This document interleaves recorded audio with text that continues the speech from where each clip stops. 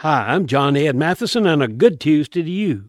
Paul was writing to the Ephesians and said, "Now to him who is able to do immeasurably more than all we ask or imagine, according to his power that is at work within us." I love that term, immeasurably more. When you face a big challenge, just repeat, "I am immeasurably more than I can imagine."